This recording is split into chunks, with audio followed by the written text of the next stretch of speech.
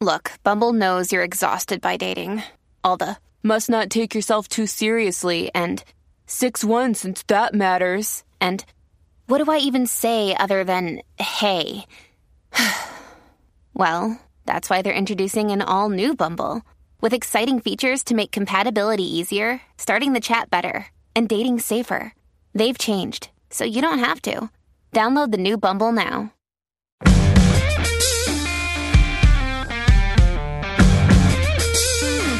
Hello and welcome to Spawned, a common sense, generally fun, and hopefully helpful discussion on parenting and parenting culture. Hey, I'm Kristen Chase, and I'm the co-founder of CoolMomPicks.com. Today, it's a very special data nerd episode. Yes, I'm chatting with Emily Oster about her new book, The Family Firm. And well, let's just say you'll see why I'm calling it the Data Nerd episode when you listen. And of course, the irony is that our resident data nerd is not with us today. Liz will be back next week, so don't you worry about that. And as always, we will close out our show with our cool picks of the week, and we'll be right back with Emily after this.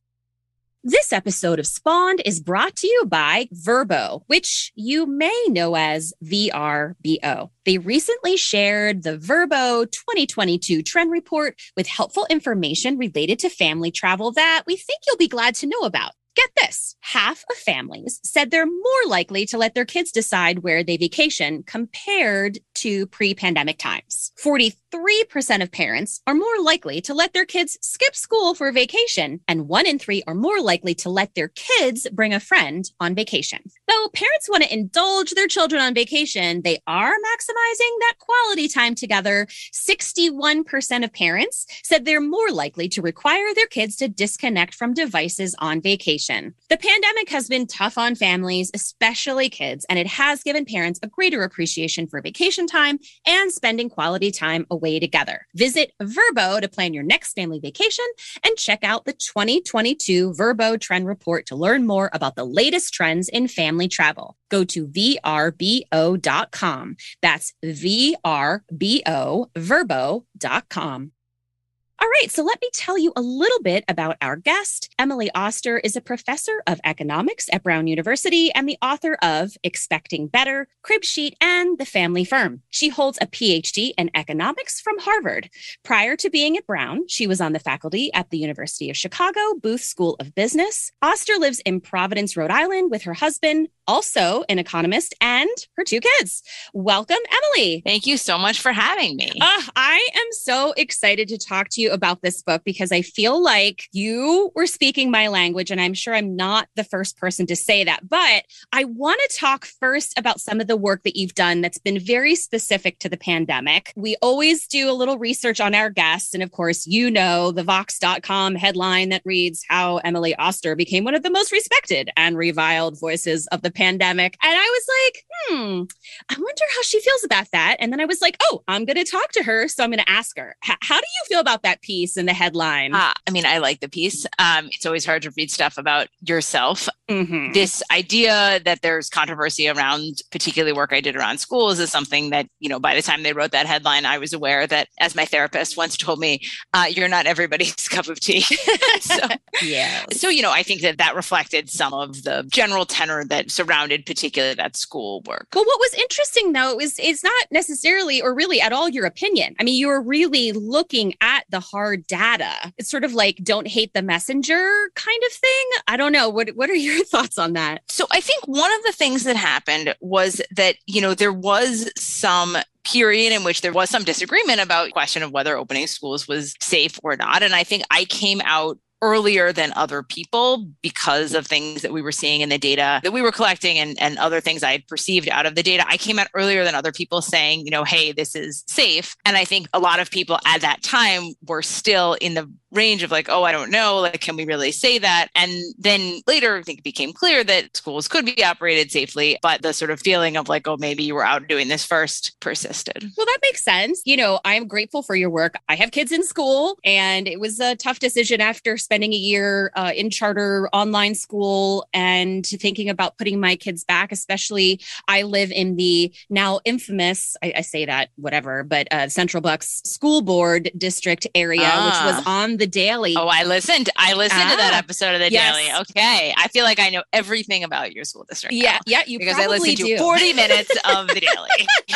Well, I sat through about 6 hours or 7 hours of school board meetings. And let me just say, yes, you probably do. In those 40 minutes, you probably gathered enough about what's been going on. And one of the big issues, of course, has been masking. And you have a recent piece about masking.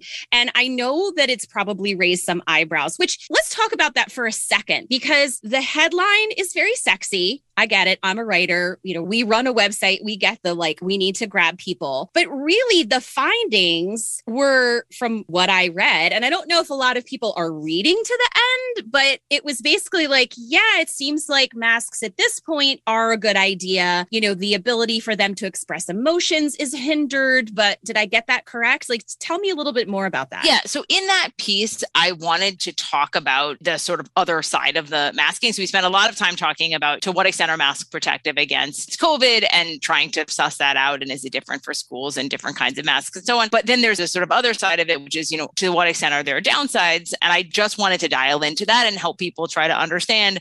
I hear a lot from parents, is my kid never going to learn to speak?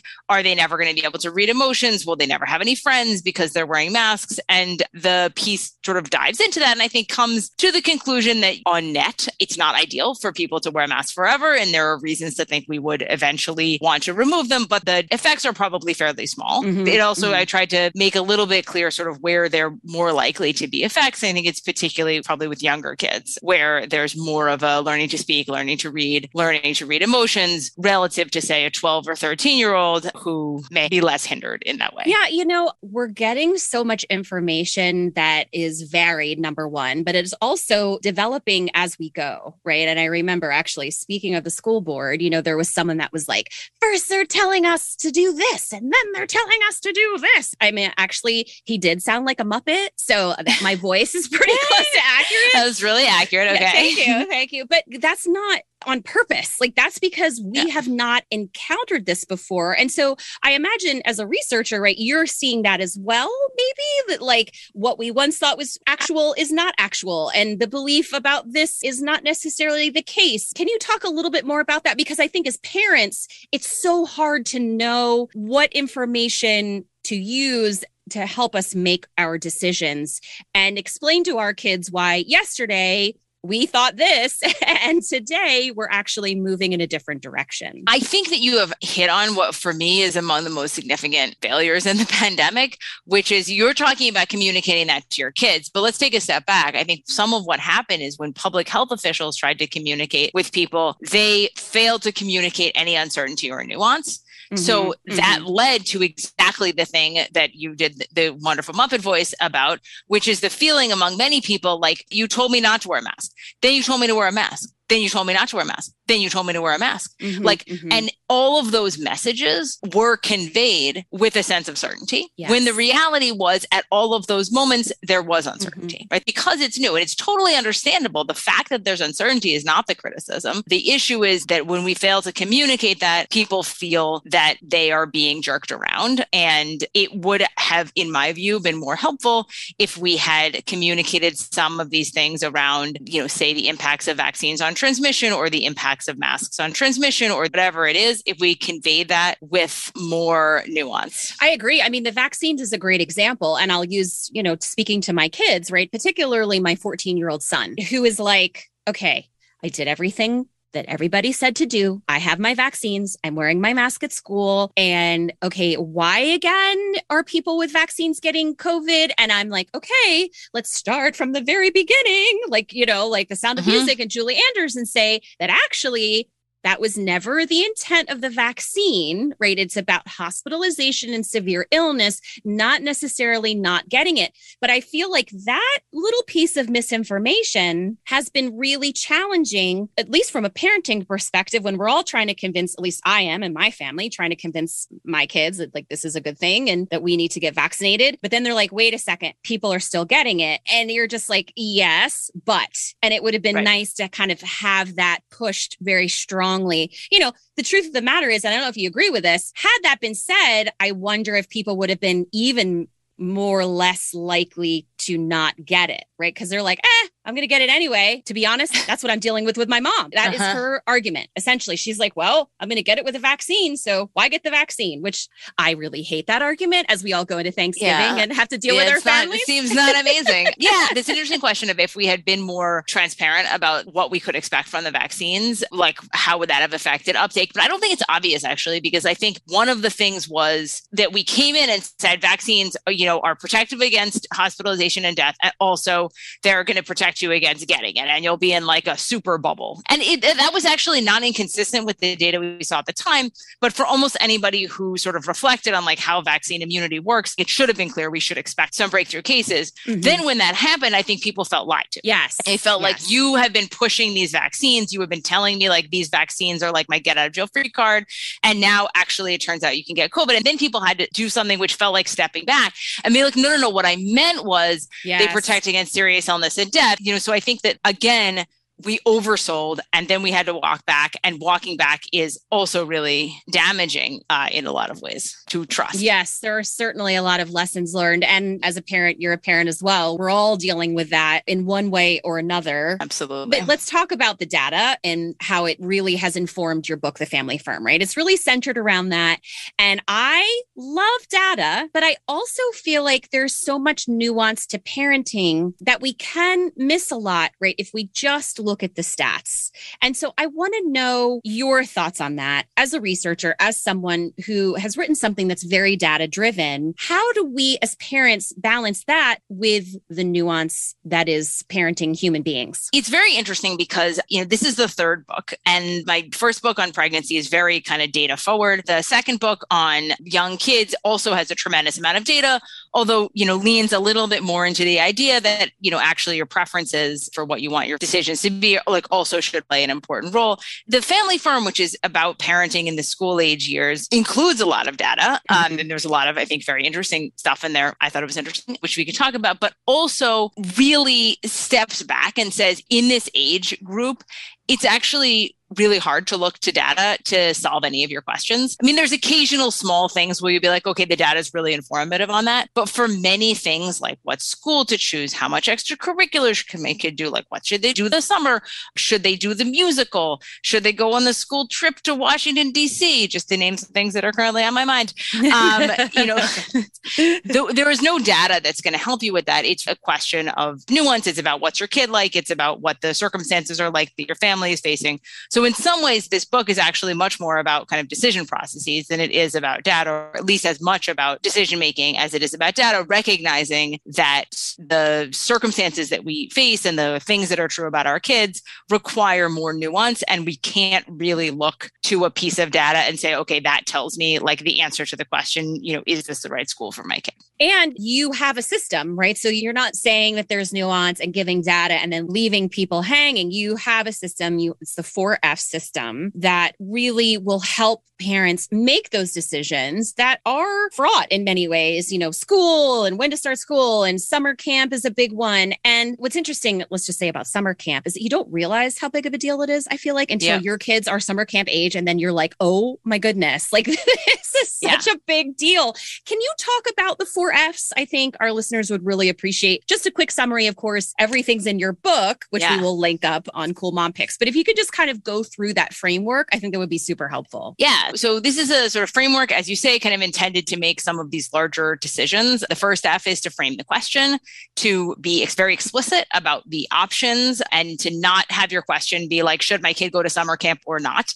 Because like, or not is not an activity that they can do in the summer. You really want to be very explicit about your choices. Second F is fact find, which is get some data, get some logistics, take some time to get all of the information you need to make the decision, get it all at once, and try to do that without making the decision at each point. So really have a step of the decision that's, I'm going to get all the information. I'm going to resist making the choice as I get the information. I'm going to get the information all at once. And then I'm going to move on to the step that is final decision, where you and your partner and your kid sit down, having gotten all the information, make the decision, and then try to move forward. And the fourth F is follow-up. The idea there is to recognize that for almost all the choices we make, including things that seem like very big choices, like what school should I go to, probably there is an opportunity to rethink that decision, and that we should create that space explicitly immediately. So if you choose, a particular summer camp or a particular approach to the summer, sometime in the fall, you should have some time put on the calendar to revisit and say, hey, was that a good thing to have done? Should we do something else? Because otherwise, I think we end up in a sort of hysteresis and we just do the same things all the time. And then we wake up one morning and realize actually nobody enjoyed that summer camp and we should have, we shouldn't have done it, but we kept doing it. So it's kind of a way to try to avoid that. Yeah, I love that actually, because, sometimes we think what we're doing is a good idea and we've planned and we've done everything we think we should do. And then we do it and we don't really take the time to debrief, I guess, and be like, that was just not the best thing. What can we do differently next year? And I love that it's built into such an easy framework. I do also love that you are a huge fan of Google Forms and you talk about different organizational systems, if you will, to help keep families on track. And I think a lot of people, I'm totally a form person, right? That is my love language. I'm not a super spreadsheet person, but a good solid Google Doc, like a Google Doc, yes. Yes, that, you're speaking my language. But there are folks who have trouble with that. And I do actually think about folks who don't think linearly, like maybe folks with adult ADHD. Like there are folks that just have a hard time with that. And I'm wondering, how does that work? And I'm sure you've seen it in families that you've worked with or have come across where they're like, maybe it's the one partner who's more organized. Like, what do you say to people who are like, Google Forms for my family? What are you talking about? So the main thing I say to people in that setting is like, I get it that like wholly embracing a life of Google Forms is perhaps not for everybody. But if you reflect on kind of what you are doing and what are the things that are pain points, for many of us, we sort of step back and we said, okay, if I think about the last few weeks, like what was annoying, or what made me unhappy? Like, what do I wish we had done that we hadn't done? That there may be an opportunity there to do just a little bit of deliberate thinking. Because really, like the tagline of the book is like, try to be more deliberate in your choice, try to be more deliberate in your parenting. And that can go whole hog into like, fill out these worksheets and have your Google Forms and have your 4F system. Or it could go into like, just tell me like, what's a pain point? And I think, let me give you one example of someone who told me, basically we read this, it's like a lot of stuff, but we did one thing, which is we decided that we would sit down at the beginning of the week and decide who would do daycare pickup every day in advance. Because it turned out we were fighting about it every day. And somebody was like, oh, you do it. And then a huge amount of conflict was removed by just deciding on Sunday who was going to do it every day. And that's like such a small thing. Yes. But if you think about like arguing with your partner every day and being annoyed, that's also not good. Yeah. It makes me think of Eve Rodsky's book, Fair Play. And I imagine that stuff like this, these decisions, and, while if you're in a partnered relationship or co-parenting at some level, there is that, okay, I'm going to handle this and you're going to handle that. And that can help take out the tension that you talk about. And I can think of many instances that I've encountered, and I'm not partnered. So it would be even like with my teen, right? And I'm like, I'm waking her up every morning for work. Okay. And this is really annoying. And she gets mad at me. And that I don't love, because there are lots of things that teenagers are mad at me about in my house. Like maybe I can eliminate this one. So how do we do that? And I know that is a little different, of course, in context, but the idea that you can find a system, even though if you don't think you're a system person, it doesn't need to be this extensive spreadsheet. It can just be, like you said, okay, who's doing what? Yeah. So that we're not fighting about it. Liz and I have always joked that there is no guidebook to parenting, right? Because we're dealing with humans, we're dealing with our own humans. But I was so fascinated that, you found a lot of things based on the data that were, I don't want to say true, because that's not really a great researchy word, right? This is true. But, I just looked at the whole kids need sleep thing.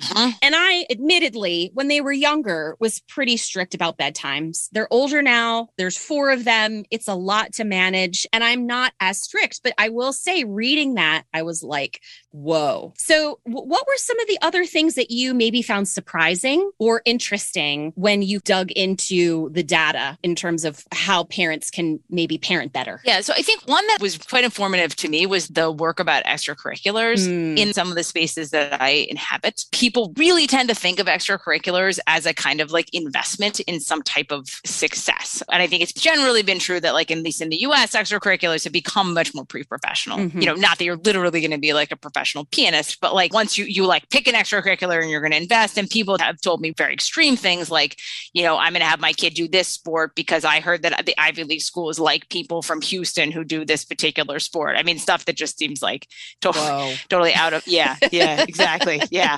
But, even if you're not in that range, I think people are sort of thinking about these extracurriculars as like something that's going to contribute in some way to your child's achievement. When you actually dig into the data on like what's the value of extracurriculars, we do have some data suggesting that extracurriculars are beneficial, but the main thing that they're beneficial for is some kind of socio-emotional health. That, these are a place, if you think about what's hard about being a kid, what's hard about being an adolescent, you feel like you don't fit in. That's the, socio-emotional, like step one is just, feeling like you don't belong. And we know that the sort of human feeling of belonging is really important. Extracurriculars turn out to be like a way to engender that kind of belonging. If you don't feel like school is going great, you have this other thing that you like or you're good at or like feeds you in some other way, that is really valuable. But it's valuable because it makes you happy. It's valuable because it's a sort of external social environment. It's not valuable because it's going to get you into college. And I think that we sort of miss that. And it's problematic to miss that motivation because it should influence what you want your kid to do. Like it should matter that your kid enjoys the activity and that they are around kids that they like or helping them in some way to be happy. And so for me, that really reshaped how I think about extracurriculars with my kids as sort of like, this is something that should be a thing that feeds you as opposed to a thing that feeds some like external pressure. That's so valuable, particularly as a parent of children who play in youth sports and have really always felt that it is about learning valuable life skills, right? About like working with other people. And like you said, social emotional stuff. I don't have any belief that my kids will be pro sports players. I don't think they do either,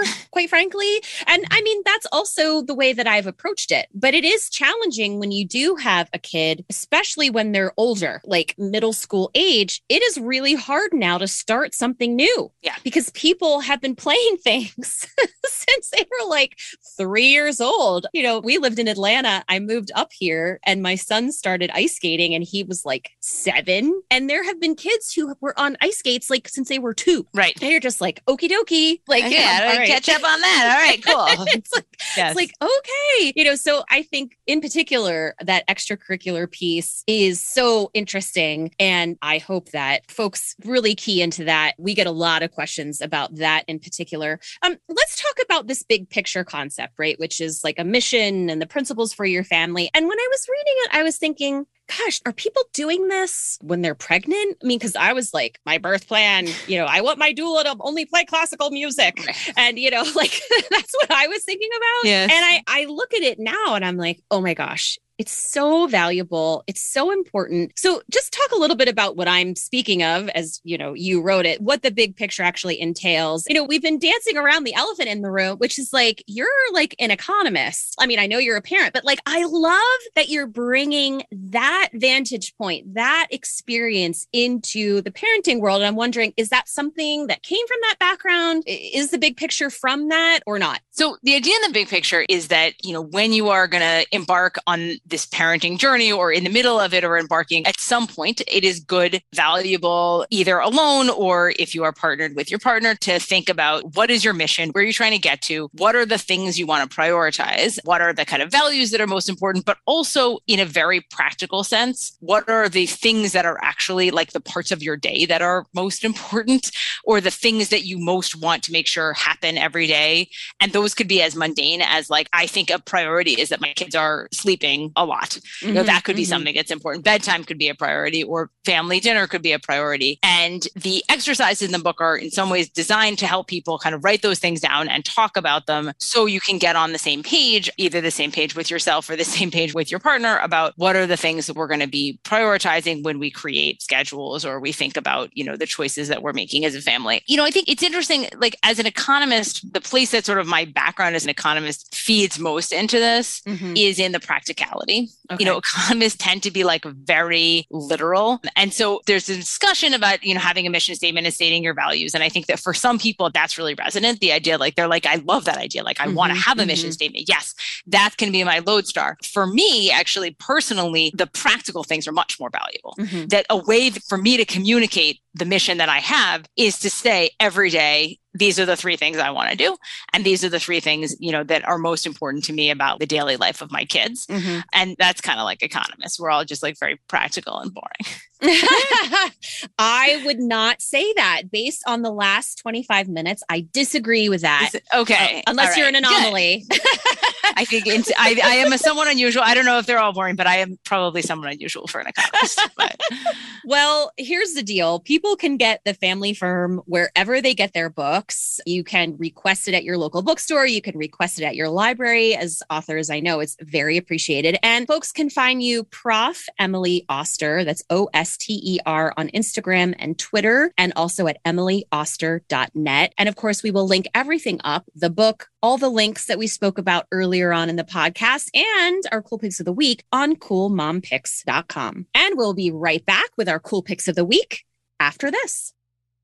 This episode of Spawned is brought to you by Kidsbee TV. Kidsbee TV is a surprising, fun, and safe app designed for kids up to 7 years old that stimulates learning, promotes diversity, and brings families together. All the content on Kidsbee TV is selected by teachers and other specialists, and it's filtered by age to make things easier for parents. And yes, we like when things are easier for us. Kidsbee TV has lots of kids' favorite songs, learning videos, activities, and popular shows like Pink Fong, Sunny Bunnies, Lottie Dottie Chicken, Mo Lang, and more. Plus, with the holidays just around the corner, they've put together some super cool holiday playlists that kids will love. So here's what you want to do. Go to kidsbeetv.com to start your free trial, or you can just search Kidsbee TV at your favorite app store. That's kidsbeetv.com, BEETV.com to start your free trial, or you can search Kids BEE TV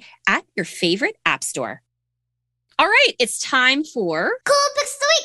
Cool Picks of the Week. Emily, you are my guest. That means you get to go first. My cool pick of the week is the app Paprika, which is the app that we use to organize dinner in my house. And you can write down the schedule for dinner, and it links to recipes, and it links to all like recipe browsers. And it is just amazing. I have heard of Paprika. We do have a site called Cool Mom Eats. I have seen it on that site. I obviously did not write that piece. And I have wondered, because I've heard very similar things. It sounds very magical. And is it free? It's easy to download and start using? It is easy to download. Versions of it are free. And like I've learned from my children, everything has in-app purchases.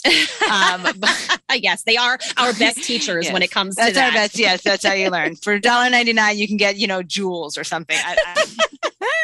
That's amazing. All right. So the Paprika app, love that. Oddly enough, is it because it's Thanksgiving coming up? Is that why we have food on the brain? You got a food thing too? I don't know. We probably do. I totally have a food thing. It's hilarious. So I'm typically a very staunch pumpkin pie person at Thanksgiving. We must have pumpkin pie. But I have to say, one of our writers on Cool Mom Eats found a recipe for that big, gigantic Reese's peanut butter cup. Did you see that? I don't know if you saw it. It's like a pie-sized peanut butter cup. Wow. And it sold out in like a minute. Of course it did. But we have a recipe. And I have to say, I'm very tempted. It gets very good reviews. Part of me would think that would be like super overwhelming as like a piece of pie. I don't know. That's like a lot, right? I don't know. We used to, during the pandemic, I started making these like peanut butter chocolate bar things. Ooh, they were very good. It's kind of the same idea. Yeah. They're pretty easy. Yeah, exactly. Right. So anyway, if folks are like, I know this is going to run actually after Thanksgiving, but you know what? There's never a bad time for a giant Reese's peanut butter pie. I completely agree with you. There is never, ever a bad time. So we will link up the Paprika app and also my recipe, or actually not my own recipe, but the recipe to this Reese's copycat peanut butter pie over on our website. Thanks so much for joining us for another episode of Spawned. Huge thanks to our guest, Emily Oster, and our awesome engineer, John Bowen. If you've got a moment and you can leave us a 5-star review, we would greatly appreciate your time. You know, when you do that, when you subscribe, when you download our episodes, it really helps other listeners like you find us. You already knew that, though. We tell you every week. Are you tired of hearing it? Well, if you are, too bad. You can also join us on Facebook. We have the Spawned podcast community where we publish the podcast first. So if you're resistant to subscribing, you can join our Facebook group. We also talk about all kinds of fun things, serious things, all the things there. And of course, Out Tech Your Kids and Recipe Rescue. You know, we chat about tech and food and everything that parents are talking about these days, especially this time of year. Holidays, holidays, holidays. Thank you so much for listening to Spawned. This is Kristen. Have a great day. Bye. Oh, hey there. How's it going? You know, I just wanted to give a little shout out to our friends, Mindy Thomas and Guy Raz, who just happen to be the hosts of Wow in the World. Yes, you know that podcast. Maybe you don't, but guess what? Now you do. We've even had them on as guests back when that show launched. In fact, how could we forget that Guy's cool pick of the week was turmeric? Guess what? We have never forgotten that. Well, they've got an extra special episode that we want to tell you about. So Guy and Mindy are hosting a talent show, and they're so happy to have their whole community together again now that the COVID vaccine is available for everyone. But when they realize their buddy Dennis has a fear of needles and has not been vaccinated, they help him understand the who, what, when, whys, and wows of vaccines. You can listen to the episode Destination Vaccination wherever you get your podcasts. And of course, be sure to subscribe to Wow in the World so you don't miss an episode. That's Destination Vaccination, which, by the way, good follow-up for kids to our own episode that we did with Dr. Preeti Parikh about the COVID vaccine for kids 5 through 11. Anyway, you can find them wherever you listen to Spawned.